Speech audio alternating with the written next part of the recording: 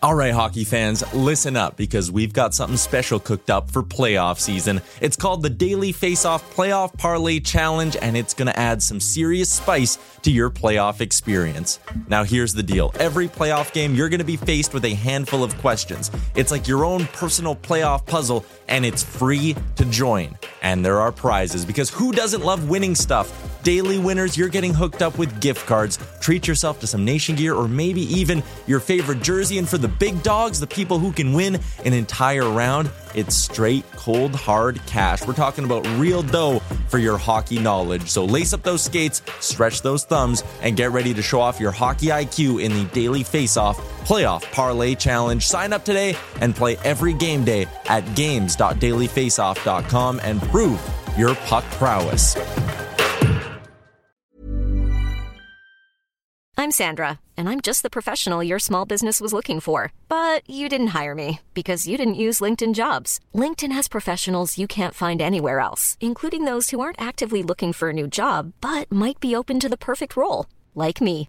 In a given month, over 70% of LinkedIn users don't visit other leading job sites. So if you're not looking on LinkedIn, you'll miss out on great candidates like Sandra. Start hiring professionals like a professional. Post your free job on linkedin.com/people today. Burrow is a furniture company known for timeless design and thoughtful construction and free shipping, and that extends to their outdoor collection. Their outdoor furniture is built to withstand the elements, featuring rust-proof stainless steel hardware, weather-ready teak, and quick-dry foam cushions. For Memorial Day, get 15% off your Burrow purchase at burrow.com/acast, and up to 25% off outdoor. That's up to 25% off outdoor furniture at burrow.com/acast.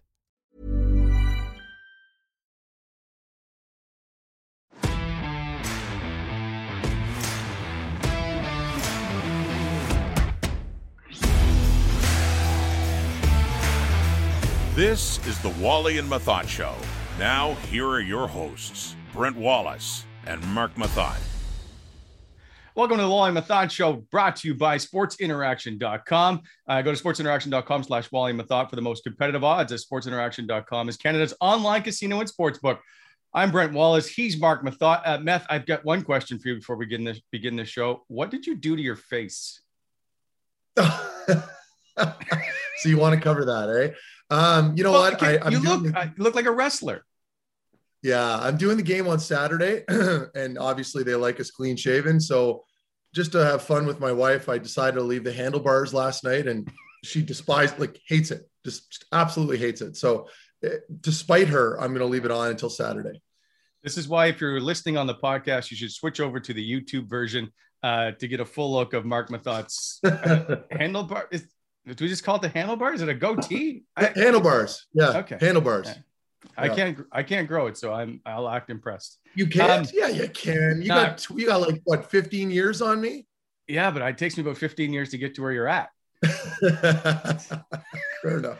All right. But we've got a great show coming up. Noodles is back. Jay McLennan, we call this Noodles 2.0. His first interview was fantastic, and so is the second.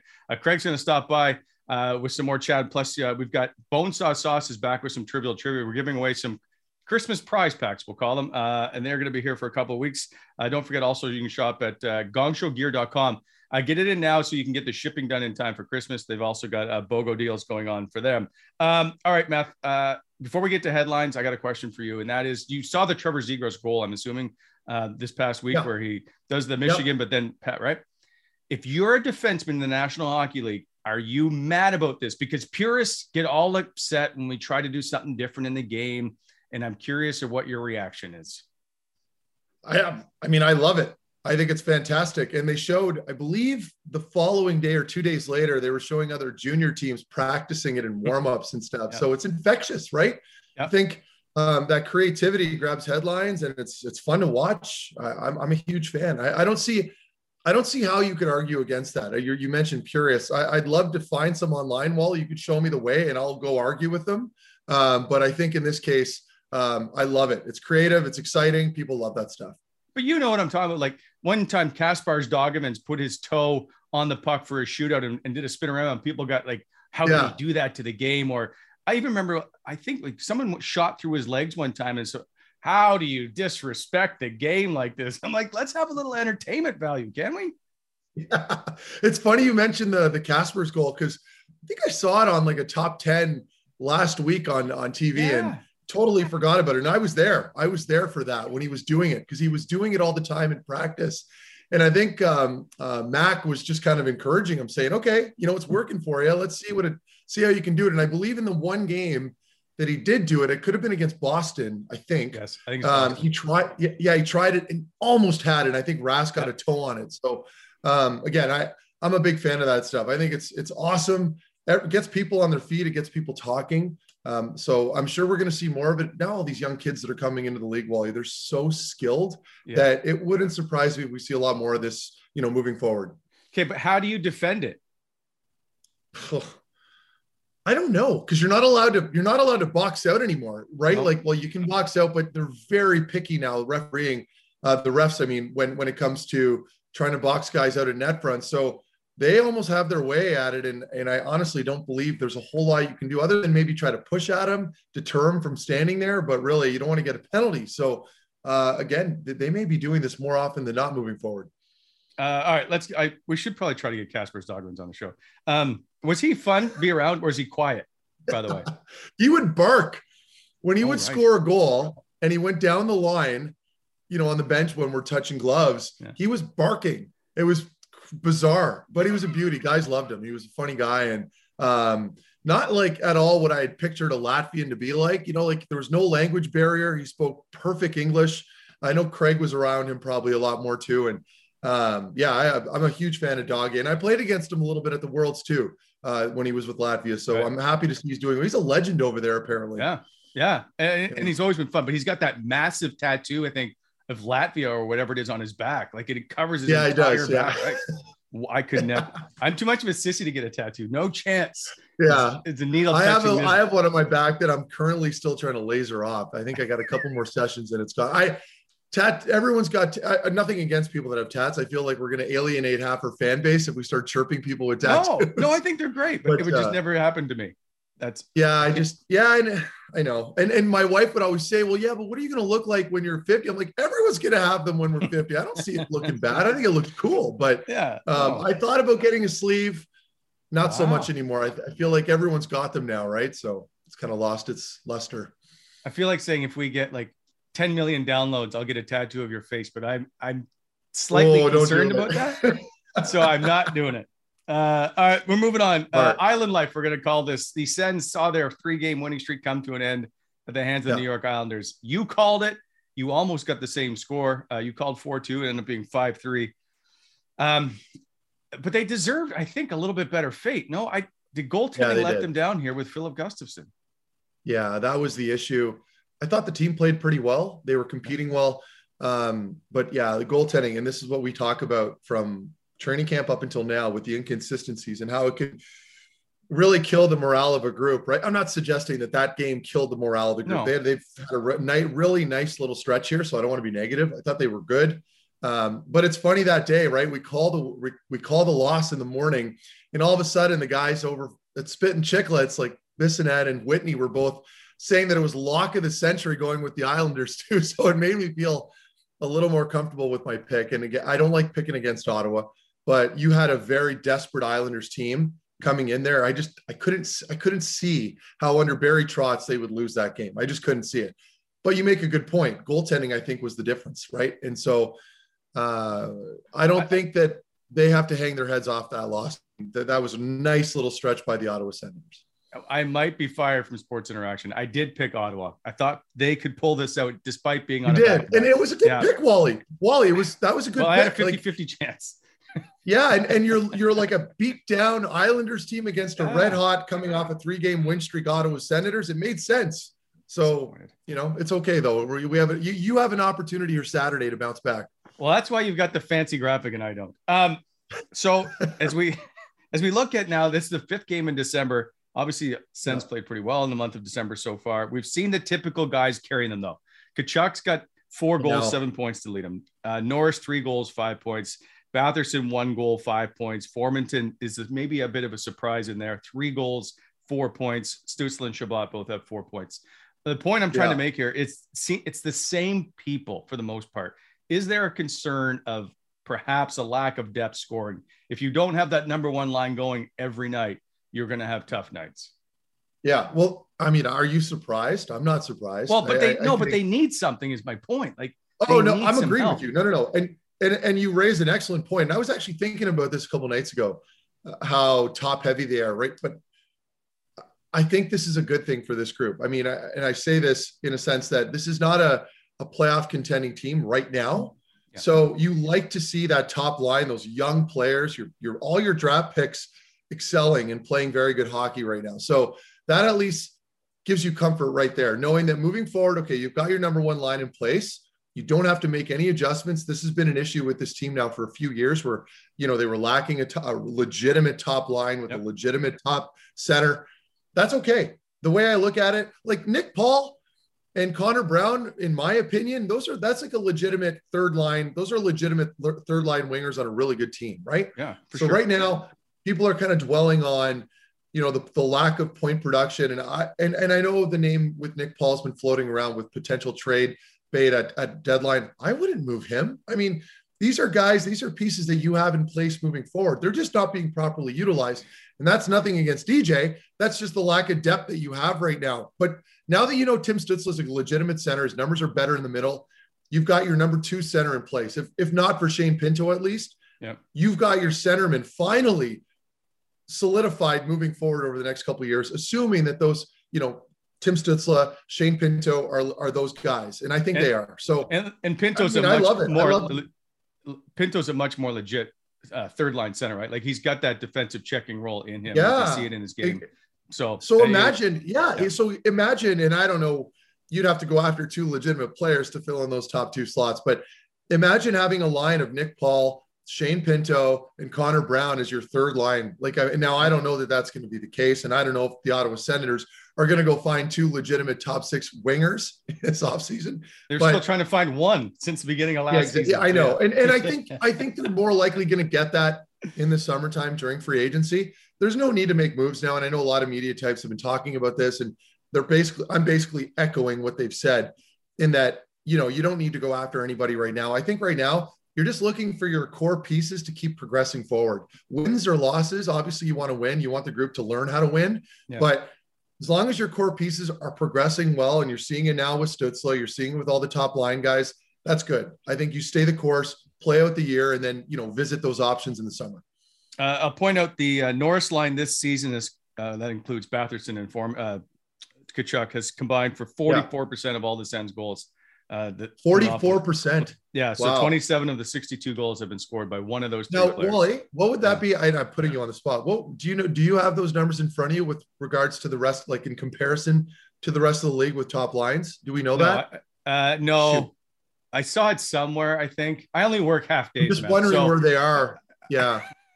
Yeah, it was. I didn't want to put a full day of work in to find that out. So no. And this is on me. I'm the one trying to. No. I'm basically just. But I'm siphoning all your work right now, so I want to make it clear. I've got no work.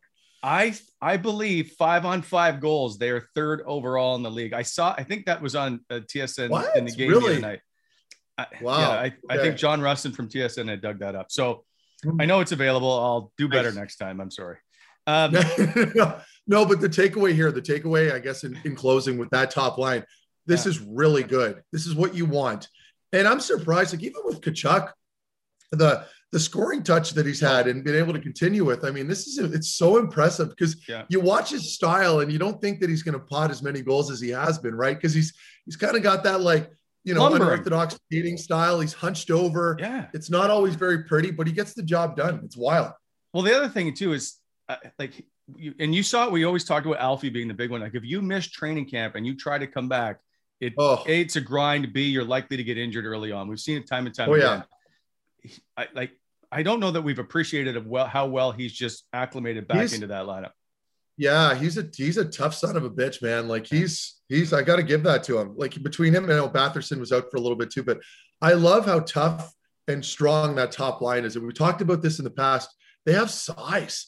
Yeah. Batherson's a big guy. Norris is a machine. Tkachuk's a big boy. Like that's a legitimate playoff line. You know, if these guys ever do make the postseason here over the next couple seasons, that's a kind of line that you will not see disappear. Like they're going to continue to play this way because they have the physical edge to them, that hard-nosed aspect around net front. They're hard to play against. So that's really exciting. Unfair question. Is this the best top line we've seen in Ottawa since the Spezza, Heatley, Alfredson line? Oh, and I think it is. Is this just like a spur of the moment thing where we're kind of all hung up on them? I don't know. And that's the thing. We may overvalue them. And we're talking about a 50 goal scorer and a Calder Trophy winner who scored 1,000 points in the National Hockey League, and Jason Spezza, who is one of the best playmakers in the game. Like, I get that that's a huge leap, but my point is, yes, I can't think of another line that's come through Ottawa since then that's had any kind of talent level like this three. No, I might be mistaken, but I'm trying to look back now at all those years that I was here, and then a little afterwards and prior. Like Kyle Turris, Derek Brassard, Mika Zibanejad. No. Nothing comes. No. Those guys, and I love them. Like Brass, one of my boys. Turris, one of my boys. But this Tkachuk, Norris, Batherson line, I don't think anything comes close. Right now, you look at them; they're dangerous every time they're out there, especially in the offensive zone. When they start running their cycle and finding those little. And then we talked about that last show, and sure enough, last game. I don't know if it was Norris. I think it was Norris that found Tkachuk right in that little soft spot for that little one-timer.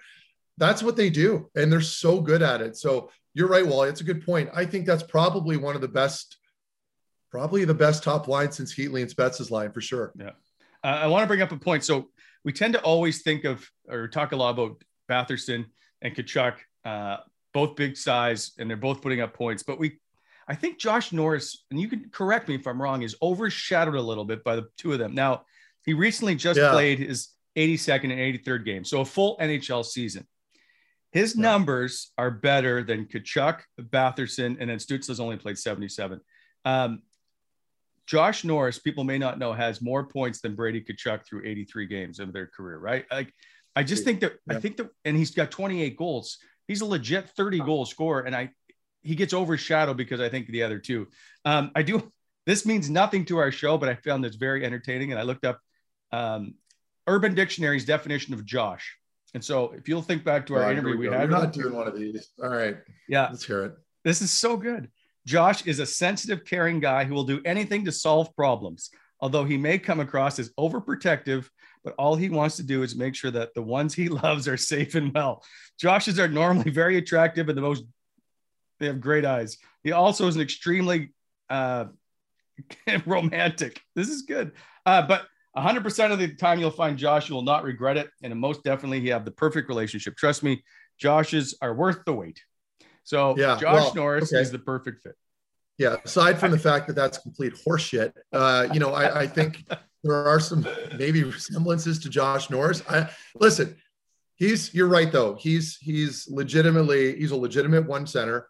And he gels perfectly with Tkachuk and Batherson. He's been terrific. You're right. Falls under the radar a little bit because of Tkachuk and, the training camp stuff that was going on and then coming in, getting the captaincy. Batherson's been playing very well. So, but this is the best case scenario that's happening here. And I know I'm repeating myself, but you finally have an established number one line and they're young, they aren't going anywhere. So you have these guys for the next potential 10 years. Well, hang on a second.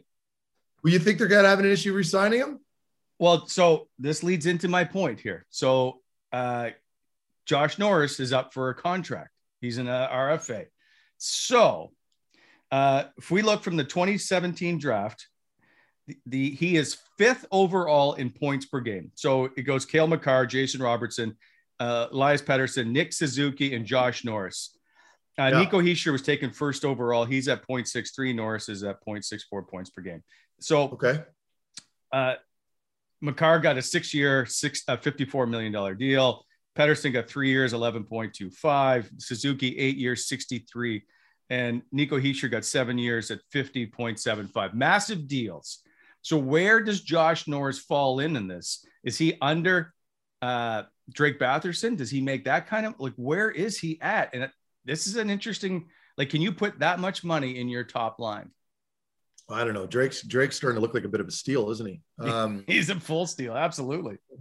Yeah. So you got to think And this depends on how hard Josh Norris plays ball when it comes to the negotiations. It all comes down to the player and what he's comfortable with signing, right? So you're going to have agents in your ear. And at the end of the day, when they're dangling that long-term carrot in front of you and you're a young player and all you can think about is security, right? And I know that Tkachuk to me was a bit of an outlier because he's got so much, they have so much experience in the family. So, and he's a confident guy. So he was willing to roll the dice, do a little bridge deal. He was willing to do whatever it took. And he ends up with a big deal because of that. Right. So it all comes down to what Josh Norris is willing to do. I'm not in the belief that any player should ever take a hometown discount. I think I did that a little bit, but I was also just, seeing that contract dangling and I could think immediately security. I wanted that. Josh Norris is young. He probably knows what he's worth. I'm not a number cruncher by any means, so I can't pretend to know what I'm talking about right now as far as what his number should be. I don't know. I'd have to really break down all the comparables and go through them, but they're going to have to pay him, Wally. Like you're going to use your number one center.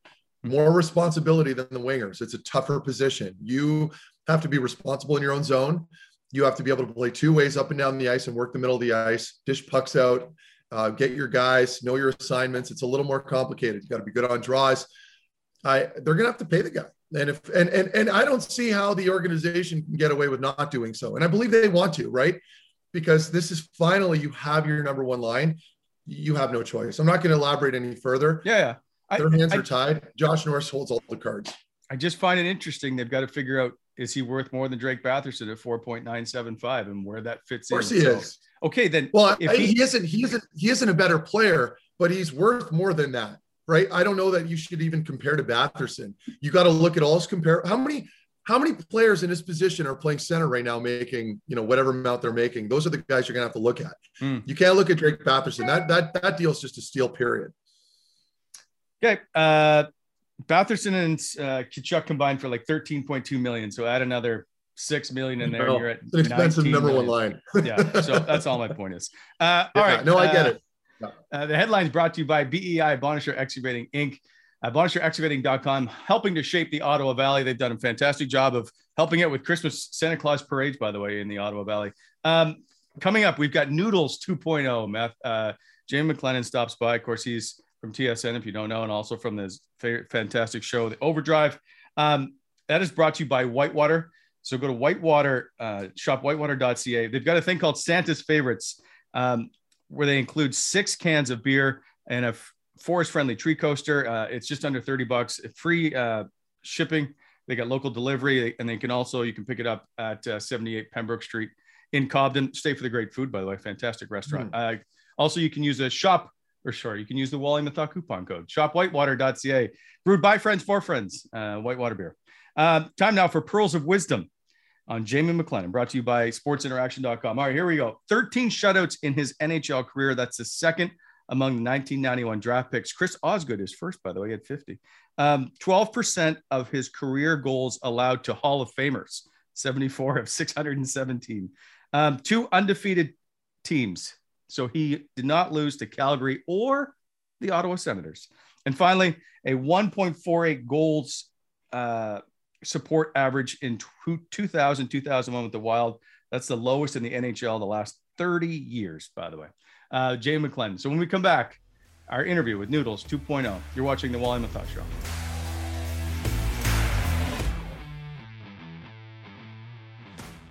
Welcome back to the Wally Methot Show. Time now for the Whitewater Chat, and pleased to be joined once again. We call this show Noodles 2.0 as we welcome in Jamie McLennan from Toronto. Noodles, welcome back to the show. People have been asking for you, and we finally got you back on. I'm very excited to be back on. I'll be honest.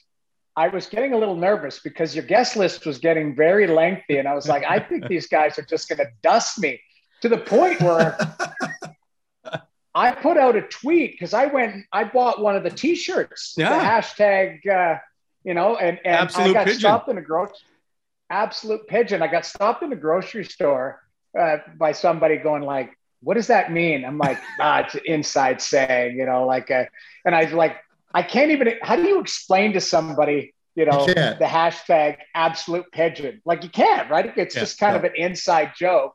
And this guy's staring at me. I'm like, okay, what's going down? The guy who actually walks up to me, it's like, Absolute Pigeon. I'm like, yeah, you know it? Like, don't know it. What does it mean? I'm like, can't explain it. I don't have time, you know? So it was, but I'm excited to be back, and you're right. It's been a while, and I was getting nervous that I was going to, you know, continued to get bumped, you know? No, you have a standing invitation always to join this show, especially since you helped buy a t-shirt. Anyway, I want to move on since you've covered the Sens. I just want to ask Sens questions for the beginning before we get into some great stories. Sure. Is that, let's start with this little bit of a turnaround. They've gone on a run. It looked like they hit rock bottom against Vancouver. Is this smoke and mirrors, or is this a legit turnaround by the Ottawa Senators? I'm going to say somewhere in the middle. And here's why I'd say that is you needed the game in, was it Carolina, to be stolen. Like sometimes to dig out of, like, when you're looking up at rock bottom, it's not just the like one game that turns it around. It's kind of like a series of events. And I kept thinking to myself, and I know DJ had said it in his media, is like, I need a goalie to step up and maybe just steal one. And Forsberg did that, right? Like, it was like, stand on your head. You know, that game was ugly and scoring chances and stuff. I get some of the analytics sent to me. I'm like, I think they had 26 slot shot. Like, it was like Carolina pressed, and you needed a goalie to steal one. All of a sudden, guys start to go, hold on, we now we know what winning feels like again. And then after that, you're getting some saves. You're getting, you know, we'll call it some favorable bounces. You know, Stützle scores, so that's another scenario where, like, okay, he's squeezing it, he can't find the back of the net. So to me, it took, you know, a combination of things to kind of come back at you. But of all the bad puck luck and all the bad mojo that they had that maybe deserved a win or deserved better, it wasn't happening. And then, I don't know if they call it a turning point or not, but it's just, to me, the game in Carolina where you just got a much needed win. You didn't ask how, because I thought the goalie was brilliant. But this is, I don't want to say it's smoke and mirrors, but it's somewhere in between for me of a team that maybe deserved a little bit more, I guess, results. You know, if you had a save here, or if you had a big play instead of hitting a post earlier in the season, you're not just on that terrible run. So I am seeing them play with a lot more confidence and a lot more jam and a little bit more structure, but there's lots of work to be done. And to be honest, like, I think this is still a work in progress, but you can see some signs of some confidence there. And that's a big thing in the game. So is this all on Matt Murray, since they sent Matt Murray down and now they've turned things around? You're a goaltender, so I'm going to let you have the floor, and you tell me, A, would you have sent Matt Murray down? And B, what does he need to do to his game as a goaltender? You were a former goaltending coach. What's part of his game that needs to get fixed? Well, I mean, I thought it was, at that point, I thought it was quite, I'll be honest, quite a big move to waive him and send him down. Like, maybe they felt they needed something to jolt the whole dressing room, jolt the organization. And you're looking at a guy that, you know, had a good training camp, but then gets injured, then gets COVID. And then, you know, like, there was just, you couldn't get him going. So, and then you rely on him, and then he's not playing very well. So I think they probably internally was like, we need to not only reset the organization, but we need to reset that player. So you waive him, you send him to the minors. I would see now, you know, the team continued on the slide, and I would see Matt Murray trending in the Ottawa area, and people going, well, how are they going to blame this loss on Matt Murray when he's in Belleville? And I don't know if you guys had the same thing. I would kind of like, you know, I'm sitting there watching some of Sen's Twitter going, I wonder how Dorian's going to blame Matt Murray for this loss and stuff. I think what they were looking at is Matt Murray, they were hoping was part of the solution and not part of the problem. And they felt that he was he wasn't the whole problem, but his situation, how much they're paying him, what they traded for to get him, they expected more from him. So sometimes you do need something to jar, you know, some reality back into the group. I thought it was a really aggressive move. I didn't see it coming personally. And I happened to be on the road with the team. And then, you know, all of a sudden the next day it happened. So that's just the organizational standpoint. From Matt Murray's standpoint, I think he needs to get healthy physically and mentally. You know, this half of goaltending, Mark, you could speak to this. You've been around a lot of guys that when you watch their game get between their ears, I'm trying to say this respectfully. The minute you start to think the game, you're in trouble because you don't react. You don't let your talent take over. I think Matt Murray's a talented goaltender, but there were times I'm watching him and I almost thought he was thinking in the net where you're like, you can't think. The minute you start to think, you're paralyzed. You're like, I can't move. I'm behind the play because I'm not reacting. I'm going, what should I do next? And the minute you go, what should I do next?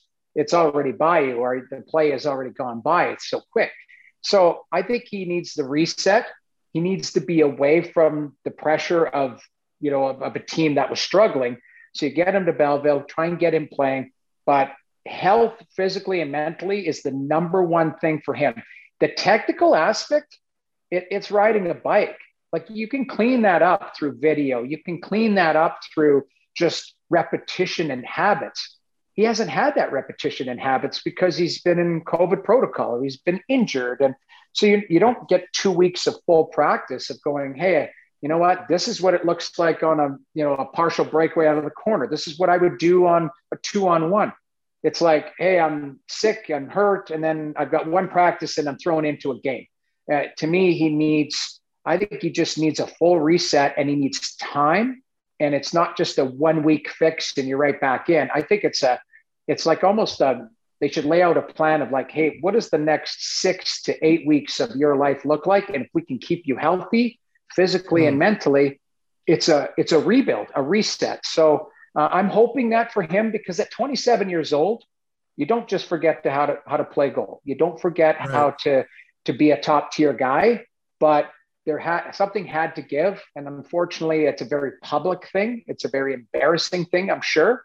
But, ultimately, I don't know how you guys thought about this. The first thing I thought about, when you go to the minors, you don't pay escrow. So I'm like, he's actually making more money. Yes, exactly. It happened to me too. In, I think 2000 or 2001, Minnesota sent me down. And I went from the state of Minnesota to the state of Texas in Houston. I was like making 8% more on I think I was making like 1.4 at the time. I'm like, holy smoke, the check looks a lot better. Oh, no escrow, and no state tax. And so it was kind of funny. I thought to myself, no amount of money can, take away the love for the game, but certainly could help a little 8% boost or a 10% boost. So I hope Matt, maybe takes some solace in that. Put it that way. And Noodles, just, I know because we're hammering down on Murray right now, but one more little thing. What does that do mentally? Like, is there a little animosity now between the two? And I'm not trying to dig anything up by any means, but I know, the guy's got a great resume, tons of success at the NHL level, obviously. So now how does he approach this? Because we saw some of the reports early on and he had some quotes that you could probably read between the lines a little bit. So how does he bounce back properly and come back up and be engaged with this group? Noodles, before you answer, I just want to say, I think this is a turning point for our show. Now, Meth is asking questions like a media member, and I'm so excited that he asked a question like this. So I just want to take a moment to appreciate this and how this has played out. Anyway, you can answer. Wally, I know where you live, Wally. Okay. Exactly. Be careful. Exactly. Be careful, Wally. Be careful. You know what? I read the same quotes. You could read between the lines. Absolutely, there's animosity. He's a guy who's had so much success at a young age. This is all new for him. So I think, and again, I can't speak for Pierre Dorian or Pierre McGuire or DJ Smith, but I would think in maybe a candid moment, if you ask them, they want him to go down and have a collective F you. I'm going to come back and show you.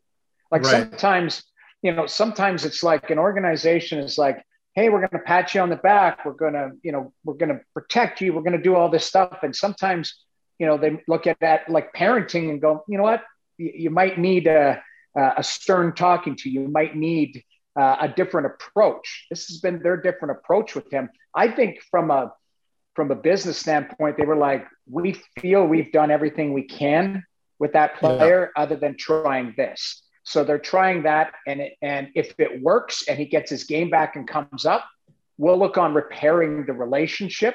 of the overall what's happened. We'll call it the embarrassment of being sent down and waived. Right. But I think that it's almost like that was their last straw. Like, this is our last attempt to help the player, come into this organization that, and I think that there is a financial component too. Like, we're paying you $6.25 million. Yes. We've expected more. We expected this. I said this I've said this all along.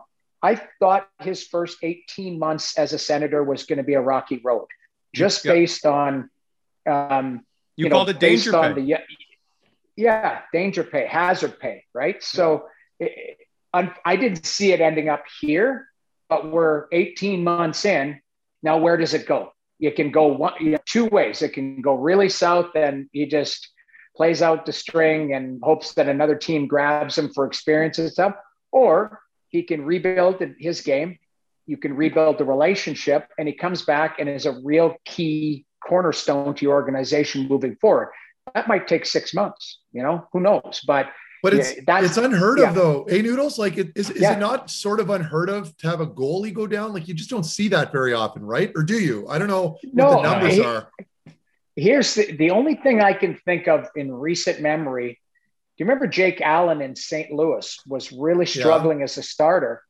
And they gave him, the team went to Winnipeg and they left him back and said, we're going to give him a mental reset. So, like, don't even come with team to Winnipeg. You take 2 weeks. We've seen it with, Carey Price. Obviously his struggles are much more public now, but I think there has been a time where Carey Price has needed a reset and like, hey, we're going to have him, he's going to be not a healthy scratch, but we're going to have him stay back on the road trip and work with the goalie coach and get his game back. Like, you've heard stories like that. And I know of other situations in the NHL that they're not public, so I won't say the name or anything, but I know of two other goaltenders where the organization has said he's not available or he's nursing something, where I know it's actually been a reset for that player. Yep. So, this is just much more public because they put Murray on waivers. It's like a statement. Hey, you know what? Whoever wants to take him, you can take him. If not, he's going to Belleville to work his game out. So there's kind of a statement by the organization there too. But I have seen it with other goaltenders, but just maybe not. I think there's been a different layer of we'll call sensitivity to it, or just a different approach to it. Put it that way. Sure. I want to move on. Well, there was lots of talk about should there be changes in the front office with the Ottawa Senators and whether DJ Smith or whatnot, but there has been a few changes in other front offices and in Canada with the Canadiens and with Vancouver. You've played with Travis Green, so I know you know him really well.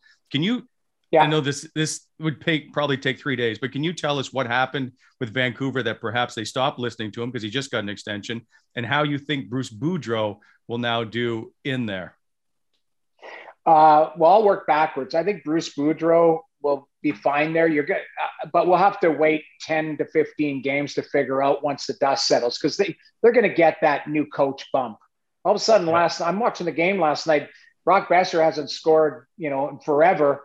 One goes in off of Doughty's foot. Like, where was that last week? You know what I mean? Like, Thatcher Demko all of a sudden looks like Thatcher Demko in the bubble. He's making saves on his back and rolling around. Pettersson looked more engaged and dangerous. So sometimes we'll call it the new coach bump. So I think Boudreau's going to have success. We'll see how long it lasts or how that looks 10 to 15 games from now, once his coaching style gets implemented. I think Travis Green is a fantastic coach, and that's not just me being biased. I mean, I played with him in junior when he was a high scoring prima donna. And then I played in the NHL with him where he had settled in as a third line center who was really good two-way. The one thing that I've talked to the Vancouver players about is they like that he was a good communicator. He's a former player that could relate to them. I think sometimes the message gets stale, but if you ask me in a candid moment, which is this right now, like, what is he supposed to do with Pettersson? Like, Pettersson doesn't look like himself. Like, here's a guy that just got a contract. He's getting paid. I think he's a fantastic player, but he's not scoring. He's not an impact player at critical times. So it's the chicken or the egg. Travis, I've talked to coaches about this ad nauseum, where they're like, I need that guy, so I'm going to play the hell out of him. But he's not playing well, so I need to take him away from my lineup or maybe limit his minutes because he's hurting my team instead of helping him. But then when I need a big goal, I got to put him out there again. So it's like, and when they're not producing, it's like, it looks crazy because you're like, why is Pettersson there? I think it was it last week where they had a 6-on-5 situation at the end of the game. Greeny didn't have him on the ice because, I mean, and people are like, why is Pettersson not on the ice? Well, if you took Pettersson off the back of his jersey and said Joe Schmotz, well, Joe Schmotz hasn't been producing. So why would he be on at a critical time? So I think there were so many different things that Travis was trying, but at some point your message gets stale. The penalty kill stunk, which I don't know what happened to there, but I'm not going to take credit for this. O-Dog always says this on our show. How many times has the goaltender saved the players from a video session? I mean, Meth, you can talk about this. Anton Forsberg saved, the Senators from a video session, getting outshot 49-23 the other day. They came out, a win's a win. No video tomorrow because guess what? We won that game. So, you needed Demko to play a little bit better. I looked at their underlying numbers. I mean, it seemed like Quinn Hughes's numbers were actually better this year than last year as far as underlying and stuff, which is good. But not everyone was playing well. So, Brock Besser hadn't scored in 15 games. How's that Travis's fault? JT Miller, I know, was vocal in practice saying, we don't know what the hell we're doing out there. Is that a slight on the coach or is that a slight on his peers who don't know how to execute a drill that has been drawn up? So I think at some point it just was like, it wasn't working. A change was needed. It's easier to move the coach than it is to move 3 or 4 underachieving players. Yeah, agreed. It is interesting. Are you surprised with the change in Philadelphia with Alain Vigneault being out? Did they quit on him? Because listening to I don't think so, Wally. They didn't quit on him. They like him. After that 7-1 loss, though, they came out and said that's when we thought we had to make a change.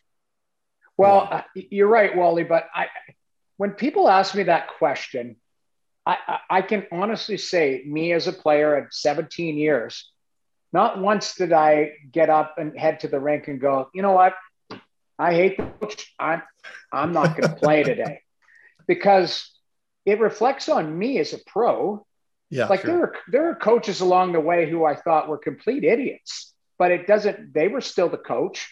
And you may have disagreed with the philosophy that they had, but it's not like they weren't trying. And the minute that I put my jersey on, I was trying to stop the puck every way I could. I wasn't going, you know what, not today, because that coach hurt my feelings or did this and that. So I understand the premise when people say, that the players quit. They may not like the coach. They may not like what's going on, but I would say there's deeper rooted problems in Philadelphia than just Alain Vigneault.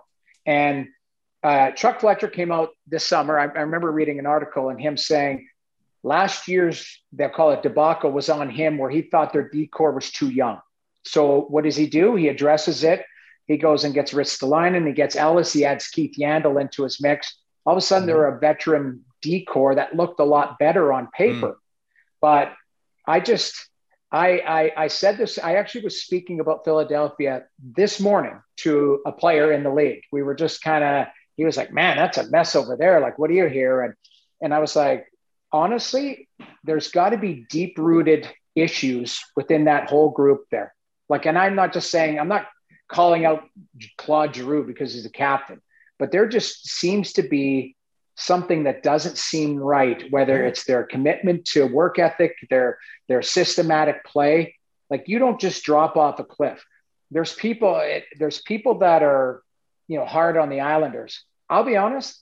The Islanders have a bunch of built-in excuses, injuries, COVID, you name it, 13-game road trip to start the season. The New York Islanders look different to me than Philadelphia, than Vancouver, because those two teams that just had coaching changes had deep-rooted problems that you couldn't just put your finger on one thing and go, it's that player, it's that player, it's that system. And all of a sudden you're pointing to like 10 or 12 things. When I think of Philadelphia, I'm like, it looked good on paper. It sounded good at the start of the season. I'm like, I like some of the moves they made. Voracek for Cam. I think that Atkinson's a really underrated player, hard to play against, could score. I like some of their moves. It just hasn't worked out. And you can go back and go, well, they can't defend and the goalie's too young and he's not stopping pucks and that. Again, it's easy to just go AV, you're out, instead of going 4 or 5 guys from that situation who either aren't buying in or who aren't producing. We got to move them. So a different voice will be interesting to see how things unfold there. Okay, I have a question about voices because you've played for, and I meant to add up the number of coaches, but it's a long list. A long list. What was the craziest team that you played on in terms of just dysfunction? Or can you even name me that? And I don't mean about head coach. I just mean in general, you talk about there's something amiss with Philadelphia. Did you play on one of those teams? Well, no, I mean, I have, but like funny dysfunction, like crazy players and stuff like that. Like the minor leagues are full of them. Like I laugh, like you point, like name me an AHL team that doesn't have like 1 or 2 like minor league, crazy people on him. I played with this guy named Frank the Animal by Lois. I mean, he was my teammate. I was afraid of him, that type of stuff. Like the AHL, you want to talk about a development league as far as just professionally as a player, but it develops you off the ice. You're like, holy smokes, like that. A lot of times, because financially guys are all kind of in the same, you're making X amount of dollars. So everyone kind of lives in the same complex and, everyone, hey, what are we doing for dinner today? Well, it's Subway because everyone's got $7 to spend and, and they all kind of hang out in the complex. And so dysfunction is like, it's every day in the AHL, but it actually it's good dysfunction because you're like, I'll never forget it. I was talking about getting sent down. I was 30 years old, making pretty good one-way contract in Minnesota. They sent me down to Houston. All of a sudden, my number one defenseman is this kid named Travis Roach, who was like out of college, really talented. And he lived in the complex, like kind of next to me. And we're on our way to the game. He's driving this Dodge Viper. He's eating McDonald's. I'm like, that's my number one defenseman. Guy's shooting on a Big Mac on his way to the game. I'm like, oh my God. I'm like, of course he's chewing on a Big Mac. He's 20 and he's from college. Like he has no idea what it's like yet, and it's just like that. If you want to term that dysfunction, that's dysfunction. Cause it's kind of like funny. Cause you're like, I can't wait to see what this guy's going to be like at 24 when the light goes on and goes, hey, I'm a pro and I'm actually a pretty good player, And so some guys, when I had them at a young age, you see which way they go. But it may not be the dysfunction, like everyone hates each other or whatever. It's just like, I get to Minnesota, we're in expansion. We have this kid, Marion Gabrick, who is just an unbelievable player. He's 18. I remember like 10 minutes before warm-up, they would bring in, like snacks for the wives and stuff. And for some reason, I like walk across the hallway and I look and there's Gabby sitting on the couch eating a brownie, like 10 minutes before we're going for warm-up. I'm like, I don't think you're supposed to be doing that, but he said, oh, free food. Like he's all fired up that there's free food. I'm like, hey, you're going to make so much money in this game. You can have your house catered with brownies every day. But I'm like, I don't think you should be eating a brownie 10 minutes before we go out. Like, but that's the type of stuff. Like it just, I guess dysfunction is the wrong word. It's just unique. Everyone has unique individuals. And the AHL, it really does it helps you grow up on and off the ice. And it's a real good developmental league, just so that it gets you prepared for the next level. Yes, Meth spent some time in Syracuse, New York. Hey, Meth. Travis Roach, by the way, played 60 NHL games. That's how his career went. I'm to ask you, and I don't know if I'm going to set this up properly, but about a mascot. Is it the Islander mascot? Is there a story regarding a mascot in you? Yes, and it's a very famous story, and we're allowed to swear on here because there has to be some swear words Nobody's that watching. come with Yeah. it. Okay. Yeah. All right. Yeah. So I get drafted by the Islanders in 91. I get to the Islanders organization. My head coach in the minors is Butch Goring. The head coach at the NHL level is Al Arbor. The goaltender coach for the organization is Billy Smith. And, obviously the reputation precedes himself. Like there's this grizzled, like tough as nails goalie coach. And everything about Smitty was like percentages. So you stand here and 7 out of 10 will hit you. Don't ever let them come around your crease. You make sure, like he had all these little things. And it was kind of, it was intimidating, but it really helped me because he was all about mental preparation. He's like, the game is up here. If you think it and if you're ahead of them, you'll be able to handle everything. So I'll never forget, I get, I'll cut this part and make it short, but I got sent to the East Coast League for the weekend, and they wanted me. There was 5 goalies in the system, and they had 3 at the NHL level because Mark Fitzpatrick had an illness, a rare illness that when he would get sick, he would get sent to the minors so he could recover. And that would bump me to the East Coast League. So I would go down for the weekend, I would play. And what happened is Glenn Healy ended up hurting his finger. And I get called up from the East Coast League to the NHL. I stay there for the night, and they finally, because they got to fill a void, they send me to the AHL. And I get out to the Rock. It's Toronto's team. I think it's St. John's. St. John's. Yeah. St. John's. St. John's Maple Leafs. So I get out there, and we're playing on a Tuesday and Thursday. So I go and join the team. And Butch Goring's the coach. Billy Smith is the goalie coach. So I get out there, and I start the Tuesday game. So I go skating out, and I know Smitty's there, and I want to impress.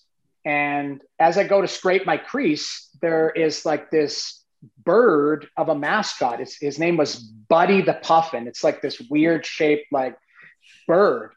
And he's like doing this hex and like kind of like skating towards me.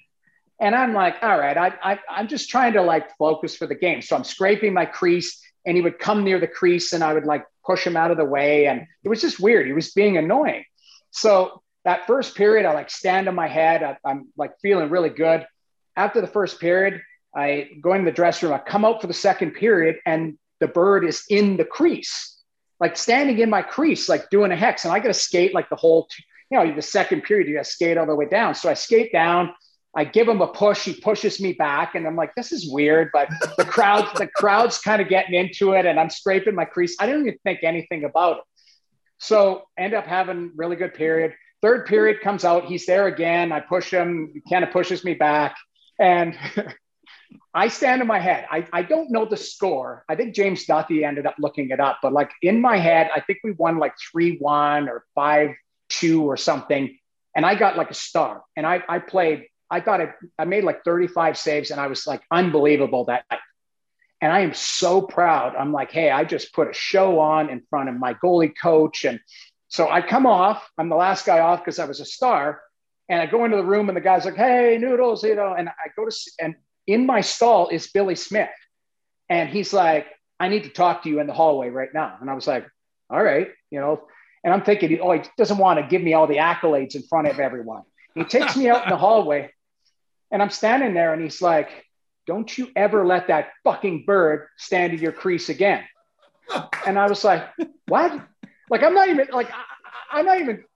I just got first star. And he's like, if that fucking bird's there on Thursday, he's like, you take him out. And I'm like, what? Like, and honest to God, I'm not lying. Like, it's a Tuesday night. I didn't sleep a wink that night. He's like tore a strip off of me. And we practiced the next day. And all I keep thinking about is like, what am I going to do with this bird? Like, and yeah. And I'm hoping like, okay, maybe I'm not going to start Thursday because, maybe I'll start the other guy. So as he's skating around before practice, I'm looking out of the corner of my eye, and I'm watching Butch Goring, and I'm trying to avoid him because he I'm waiting for him to skate up and go like, I'm going to start the other guy. He skates up to me, he goes, Noodles, you're playing tomorrow. And I'm like, oh my God. Like, and I'm not even thinking about the game. I'm thinking about this stupid bird. So I swear to God, next game. So Thursday comes, I get out there for the first period. Like the bird is kind of like, hexing me. I'm like all locked in. They score like 4 goals in the first period. And I'm just brutal. Like I should get pulled. They should pull me. I swear to God, I think my mind, Billy Smith told Butchie to keep me in to see how I had handled this bird. So after the first period, I come out and the bird is in my crease giving me the hex. And I was like, fuck this. So I take off 200 feet and I run the bird out of I literally hit him as hard as I could. And this bird goes flying into the corner and the crowd goes crazy. And I don't know if there's a 14-year-old girl in there. There's an 85-year-old man. Like, I have no idea who this bird is. And I bury this bird and the crowd is on me. I think we lost like 7-1 that night and they left me in and the crowd was giving it to me. And I was just rattled the whole night. I come after the game and Smitty's in my stall with a smile on his face. And I'm like, yeah, sorry. He takes me out in the hallway. He's like, that's how you be a man in this league. And I'm like, oh my God, I just gave up a touchdown. I literally just gave up a touchdown. And he was like, no, you show them how you can be. And I was like, unbelievable. Like that. I'll never forget that. But like to this day, people from St. John's still send me notes going like, this Buddy the Puffin is like their mascot out there. Like it's, that's the guy or whatever. That's one of the best stories I'm not just saying that, by the way, especially like on ice. And that is a testament to what it's like, especially then, like, well, you're like, that was over 10 years before I got to the A, but like I feel like in the American League, it was such an important thing. Like our coaching staff, I can still remember Gary Agnew and a couple guys that were coaching us in Syracuse. And we had a team full of like WWE guys. Like it was a shit show. And it's all they fucking cared about was just like the sideshow stuff, the fights, the hits. Like it was such a priority over everything else. And it was like living in the Twilight Zone. So hearing that just resonates with me. I totally understand it. That's awesome. Yeah, I was, I'll never forget it. Smitty was like, the smile on his face, it was like a proud father. I was like, all right, well, I'm like, just so I can remind you, I just gave up a touchdown, like 7, like not, 7 goals. So anyways, it was kind of funny because and years later, I love Billy Smith. He was so good. I had him for the first 2 years, I think, in my career. And he was just he was good for me on the mental aspect, being a pro, how to treat people, how to approach the game, how serious he needed to take it. There were so many lessons I learned from him, but like, I don't know if I take a lesson that night. I just more think it's a funny story, so. That's great. And we've said this before, you've played with so many stars with Yager and Brett Hull, and I could go on, and Jerome McGinley and whatnot. I haven't heard too many stories about Brett Hull from players, but I hear lots of stories from outside. So can you tell me what Brett Hull was like as a player to play with? Unbelievable. Like Hully was one of the smartest players, like cerebral, that I've ever played with. Like he's the type of guy that you walk into the dressing room and he's doing like the New York Times crossword and just like it figured. Yeah. Like just so smart. But, Hully's best attribute could also be viewed as his worst, is he had no filter. So like he would just, whatever he thought in his mind, he would say. And, sometimes you're like, whoa, that's a little harsh, or, so it was, but he was also self-deprecating. Like he would be having an off game and he'd announce in the room, guys, don't pass me the puck. I'm brutal tonight. I'm awful. I'll try and be better, but I'm no good. But then there were other times he'd be yelling at, a Pierre Turgeon, you didn't see me. I'm there. Hit me. I've scored 86. I've scored 86. You get me the puck and that's going to go in the net. Like, and he's like, it's matter of fact and it's so true, but you're like, whoa, you know, like you're thinking, okay, like he has the confidence to say that because it is true. And he's just pointing out a fact, but it's, you know, there's other ways to approach it. Like for me, I just would never, not that I was ever as talented as Brett Hull, but he saw things differently. And he was really funny. Like we had this defenseman on our team, Chris McAlpine. We called him the Mule. And like Holly would walk by the stick rack and he'd just look at people's sticks. And like Mule was a stay-at-home defenseman and had like this big, 2x4. And he would just pick up the Mule stick and look at him and go, no wonder. Like you just say, no wonder. Like, no wonder I can't get a direct pass. No wonder, like, you can't take a shot. Like, he would just look at it and just drop it and walk away. Like he just, I honestly, I have a soft spot for Holly because he was, he just, like, he knew I was young and single at the time when I played with him in St. Louis. And like Christmas Eve, he'd be like, you're coming with me. Like, I'm like, it's Christmas Eve, family. He's like, no, kids are going to sleep.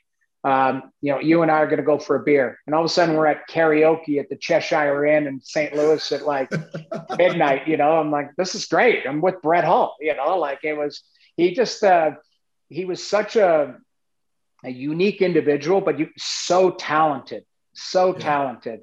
But like, I was there when him and Keenan were going at it, and then Keenan got fired, and then Joel Quenneville came in. So, I was played, good 3 years with him where, just the comments left and right, but like very funny, but just very matter of fact. And I love that about him because, as you guys know, sometimes you just never know where you stand with guys because sometimes it's, they're trying to be politically correct or, nice, where he just go, you stink tonight, or I stink tonight, or, it's just kind of funny. I always liked Holly.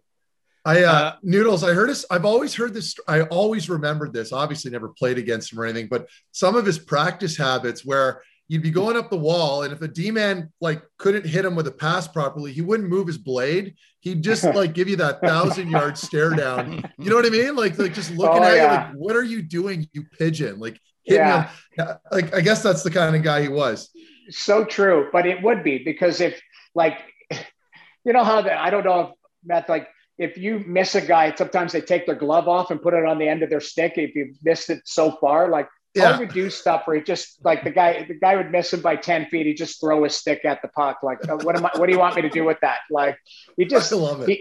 But you know what? That's the characters in hockey. I know with social media and, so much coverage, like it probably be frowned upon, where Holly was so good for team chemistry. He was so good for, because it was like, hey, here's a guy who expects more out of me, out of the backup goaltender, and he expects more because he holds himself to a standard. He's holding you to a standard. So I took it that way. Never once, was Holly ever, condescending or anything like that. It was just how he was just a very matter-of-fact person. And I think sometimes that may get misconstrued as to, especially in today's world, how people view everybody through a certain lens. I don't view him that way. I think if he was in today's game, I'm sure his thought process would be different as opposed to 10, 15 years ago. That's just life. Yeah. But I laugh because I don't think those characters are in the forefront now, because it might get turned around, their thoughts or their views. Oh yeah. Well, it's frowned upon. Yeah, for sure. Sure. Okay. So last time you were on the show, you talked about grilling cheese sandwiches with Kid Rock. I know you're good friends with Chad Kroeger from Nickelback. Have you been backstage with any ridiculous stories that have happened at a Nickelback concert that you can share? Yeah, I mean... that he could share. That's let me think here. I can share. You know what? By the way, before you do that, I was at the Nickelback concert at MSG, which I know you were actually on the floor. I didn't know at the time. It was one of the best concerts I've actually ever seen. And to be at MSG for it was phenomenal. Anyway, that's my little Nickelback story. But I think the cool thing about that show is I had ordered Steph's engagement ring in Chicago from a buddy, and I needed it to be delivered somewhere. I couldn't have it delivered cross border. So I had it delivered to MSG, and the Nickelback guys accepted it for me. I went down, we drank all night, and then I flew back home the next day with Steph's ring. So it was, it was kind of cool because, and, I had no problem because I had a U.S. resident. There was no declaring it I had a U.S. resident and stuff. So I declare it on my U.S. side. So there was no sneaking it across the border. It's just, at that time, I needed a place to get sent to. So I was like, their manager's like, well, flip it to me, send it to the hotel. We'll bring it down to the show. So I got there, had a, bottle of vodka and picked up a ring. So it ended up working out good. But yeah, that, backstage. So one time I'm playing with the Panthers, and they're playing at the Hard Rock in Florida, I guess, Hollywood, Florida. And so Chad calls me and he goes, we're staying the night. So he goes, you want to plan an after party? And I said, well, I think we're playing that night. So I said, I'll zip over to the show after our game and, we'll have a night. And so we set it up. There's some baseball players there. One who I think was not supposed to be, I think there was a judge or a court order. He wasn't supposed to be drinking. And I was like, that guy is definitely drinking. I remember seeing that guy. I can't remember his name, but Venus Williams was there. And she was a show, a fan of the band. So it's weird because I'm just hanging out with Chad, and I know all of those guys, Chad's brother, Mike, and Ryan Peake. These guys are literally Alberta boys, right? So it's not, they're, if I didn't grow up with them, I basically, we have crossover on so many different levels. So we treat it like that. But then all of a sudden, hey, big star walks in, hey, let's have a drink or whatever. So I remember just turning around and that's Venus Williams. And she was just loving the show, hanging out, drinking. I don't know if she was drinking. Actually, I should, because I don't think she was. She was training, but her trainer was there. And she was seemed like she was partying or dancing or whatever. But I remember seeing her going, what a weird scenario, how much reach that band has, because you just never know who's going to show up at the show. And so it was Venus Williams. That's cool. Really cool. Yeah, I thought that was really cool.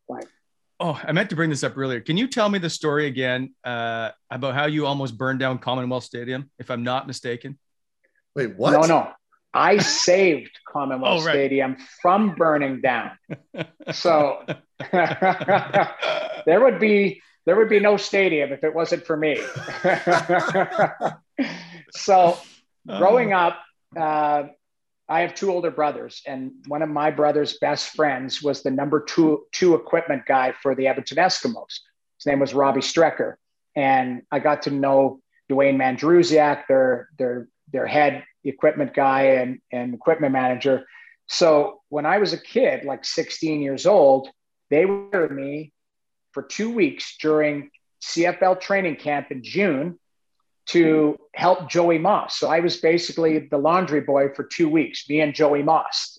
And I would drive the truck and they would practice off-site. So at that time they were called, the Eskimos, but now they're the Elkies. So I'll just call them the Elkies for respect situation. So that time the Elkies practiced at Concordia College right around the corner. So my job was to get there in the morning. There would be these 60 people at camp. So they would all throw their underwear and towels into these big things.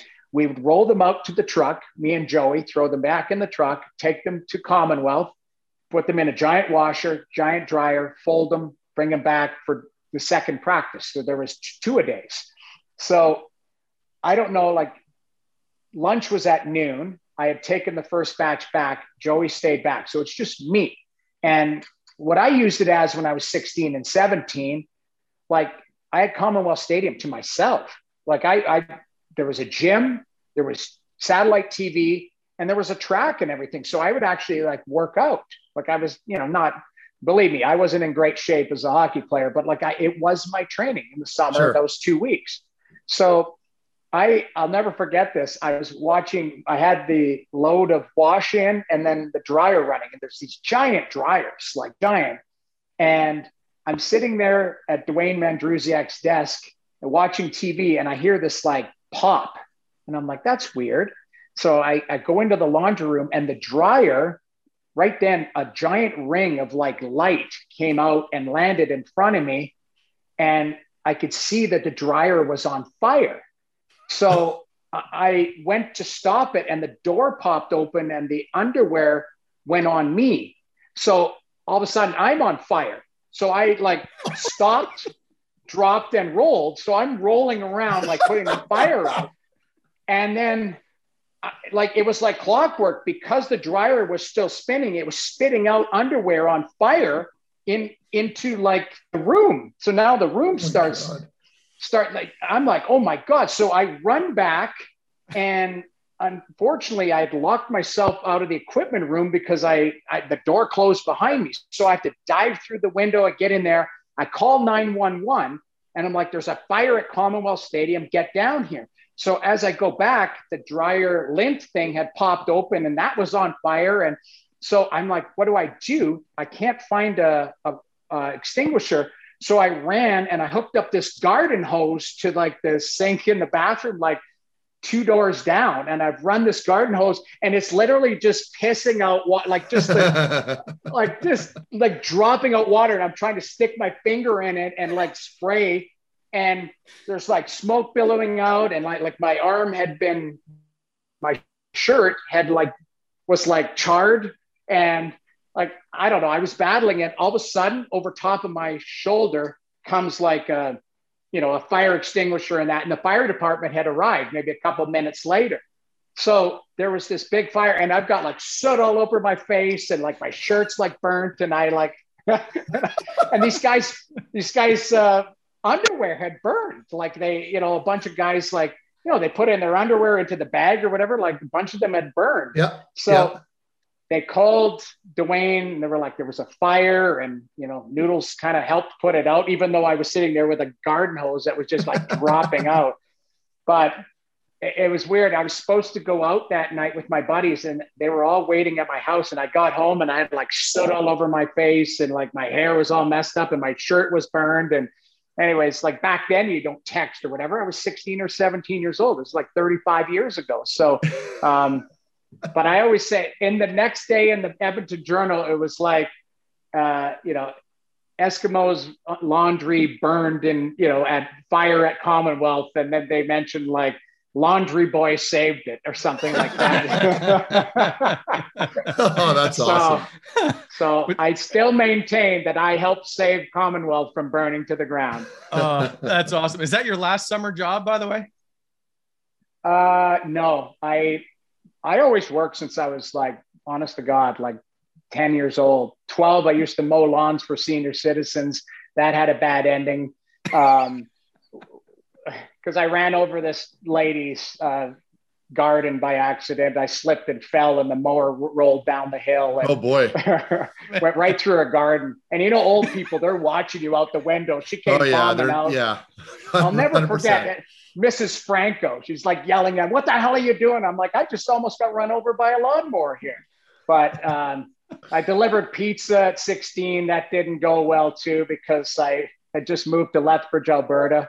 There was no GPS back then. And I ended up delivering to like a clubhouse, a biker's clubhouse, 12 pizzas, 90 minutes late. So,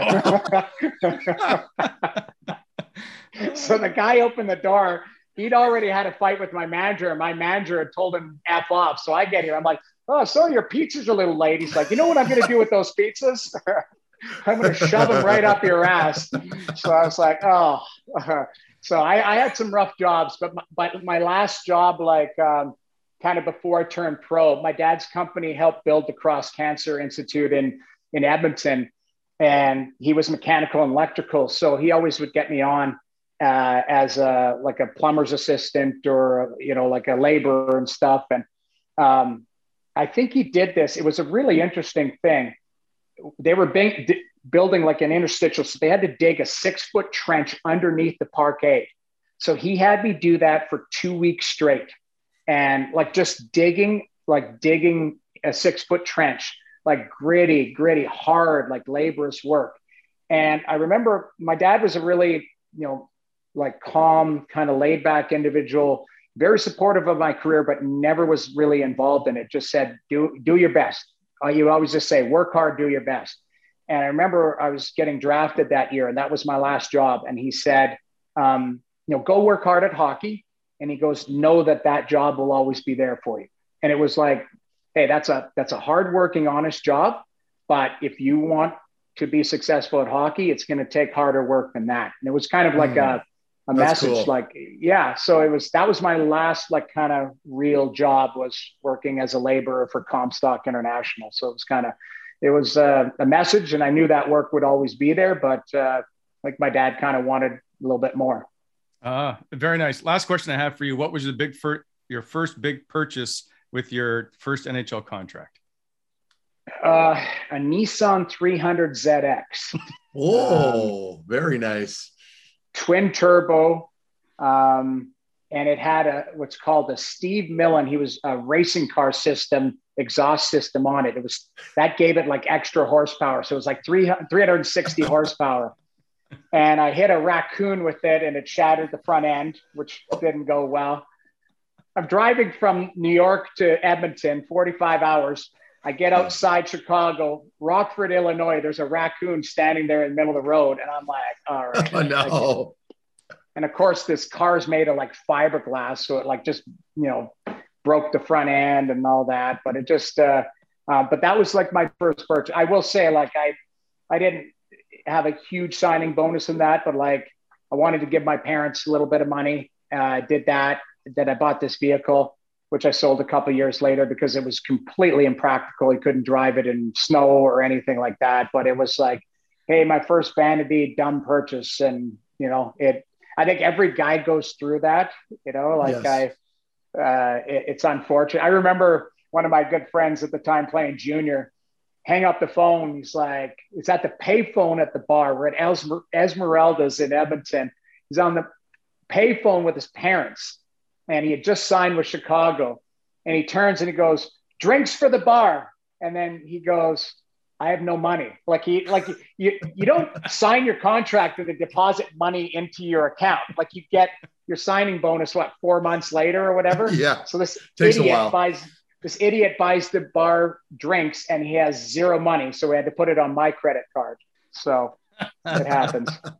Noodles. I love these stories. I could talk to you all day long. So we'll just have to make another date and have you back on again, but we appreciate the time, my friend. All right. No problem. Thanks for having me. Yeah. Let's do a Noodles 3.0 at some point when you guys have worked your way through the A list. You can get back down to me. You'll always be at the top. By the way, before we go, we love your show.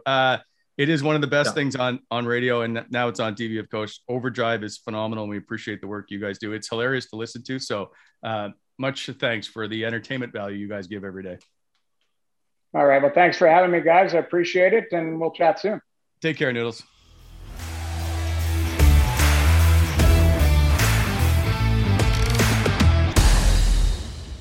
All right, welcome back to the show. Thanks once again to Jamie McLennan. Meth, have you ever beaten up a mascot? No, I haven't. That story was hilarious, though. We had a couple tweets. So there's a couple people that reached out and were suggesting we ask him about it. I'm like, I'd never heard of this before. So awesome for him to share that with us. I had a good laugh.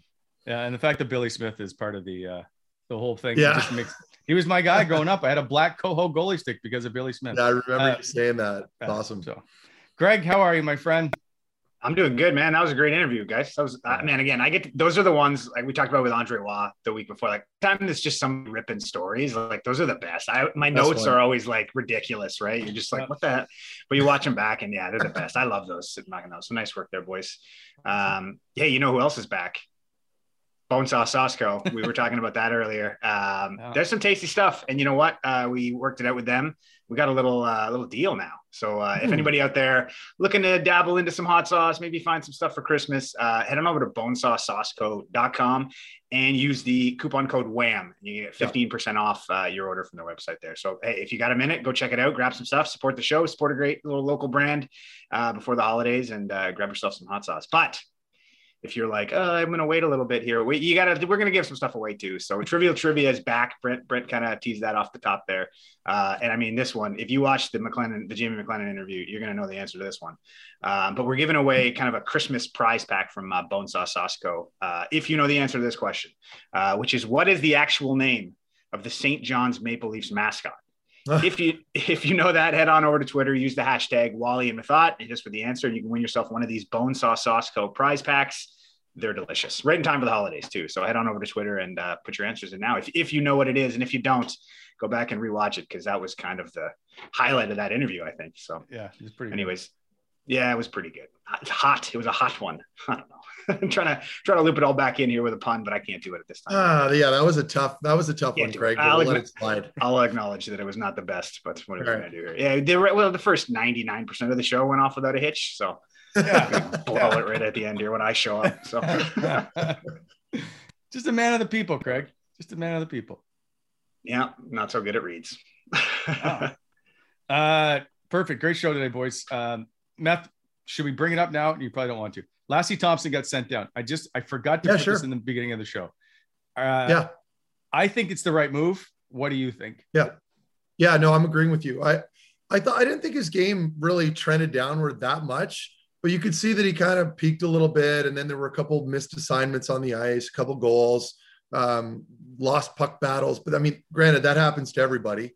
But I think they're just being very careful with him. You don't want your top. This is a top prospect in the organization. He's clearly an NHL player. Why rush him right now? There's no point. Get him back down there. The A's obviously been doing very well for him. It's working for him. I find it does wonders for defensemen.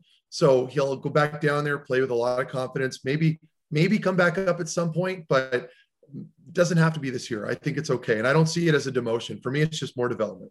Well, more minutes, more situations, right? So, correct. I'm okay with that move. I think they've done a really good job, I think, of trying to get players up to the next level, right? Of managing those assets to bring them to the NHL level. So I won't argue with that decision whatsoever. Isn't this how it's supposed to go? Like, aren't guys supposed to come and get a cup of coffee, get a taste, and then bring it back to the AHL? Like, isn't this kind of what I think people are maybe used to? They want to see all these young guys play over vets, but I mean, they still have the opportunity to go down. Isn't this how it's supposed to work? Yeah. And I think it's funny because you get a little bit of a taste of it when you come up here to the NHL and you learn, right? You see the other players, you watch your teammates, you see their habits. So it's incredibly beneficial for these call-ups to come up, see what it's like, see what it takes. Then you go back down and apply those same things down there. All of a sudden your game gets another bump, you get better. And then you come back up at some point, you're more prepared, you know what to expect. So at least in my case, that's what it did for me. I knew what I had to do going into the off season because I realized, oh man, it's a little faster up there, or I need to work on my breakout passes, or I need to get a little bit faster, in those corners, or whatever it was that I need to improve on.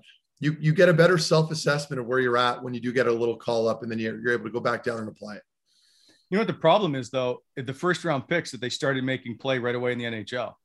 And it never used to be, right? You never used to see it be like, oh, okay, spend another year in junior or whatever. Not anymore. Now they're in the lineup. So all the other kids are like, why am I not in the NHL? And that's what causes some of the issues. Like Detroit would never put young rookies in the lineup. Like, remember, it would take them forever down in the AHL. Yeah, they developed all of them. You're right. That's a really good point, Wally. And look where they ended up. So, yeah, it's a good pattern to follow.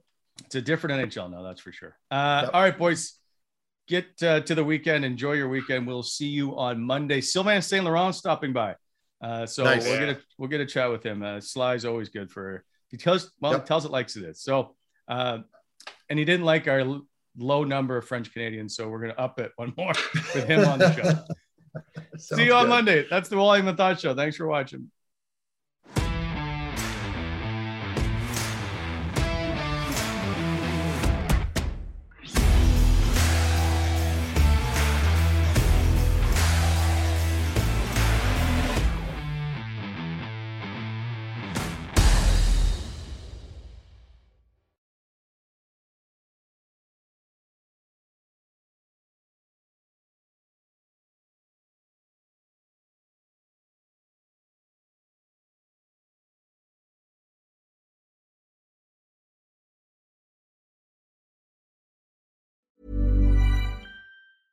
Mom deserves the best, and there's no better place to shop for Mother's Day than Whole Foods Market. They're your destination for unbeatable savings, from premium gifts to show-stopping flowers and irresistible desserts. Start by saving 33% with Prime on all body care and candles. Then get a 15-stem bunch of tulips for just $9.99 each with Prime. Round out Mom's menu with festive rosé, irresistible berry chantilly cake, and more special treats. Come celebrate Mother's Day at Whole Foods Market.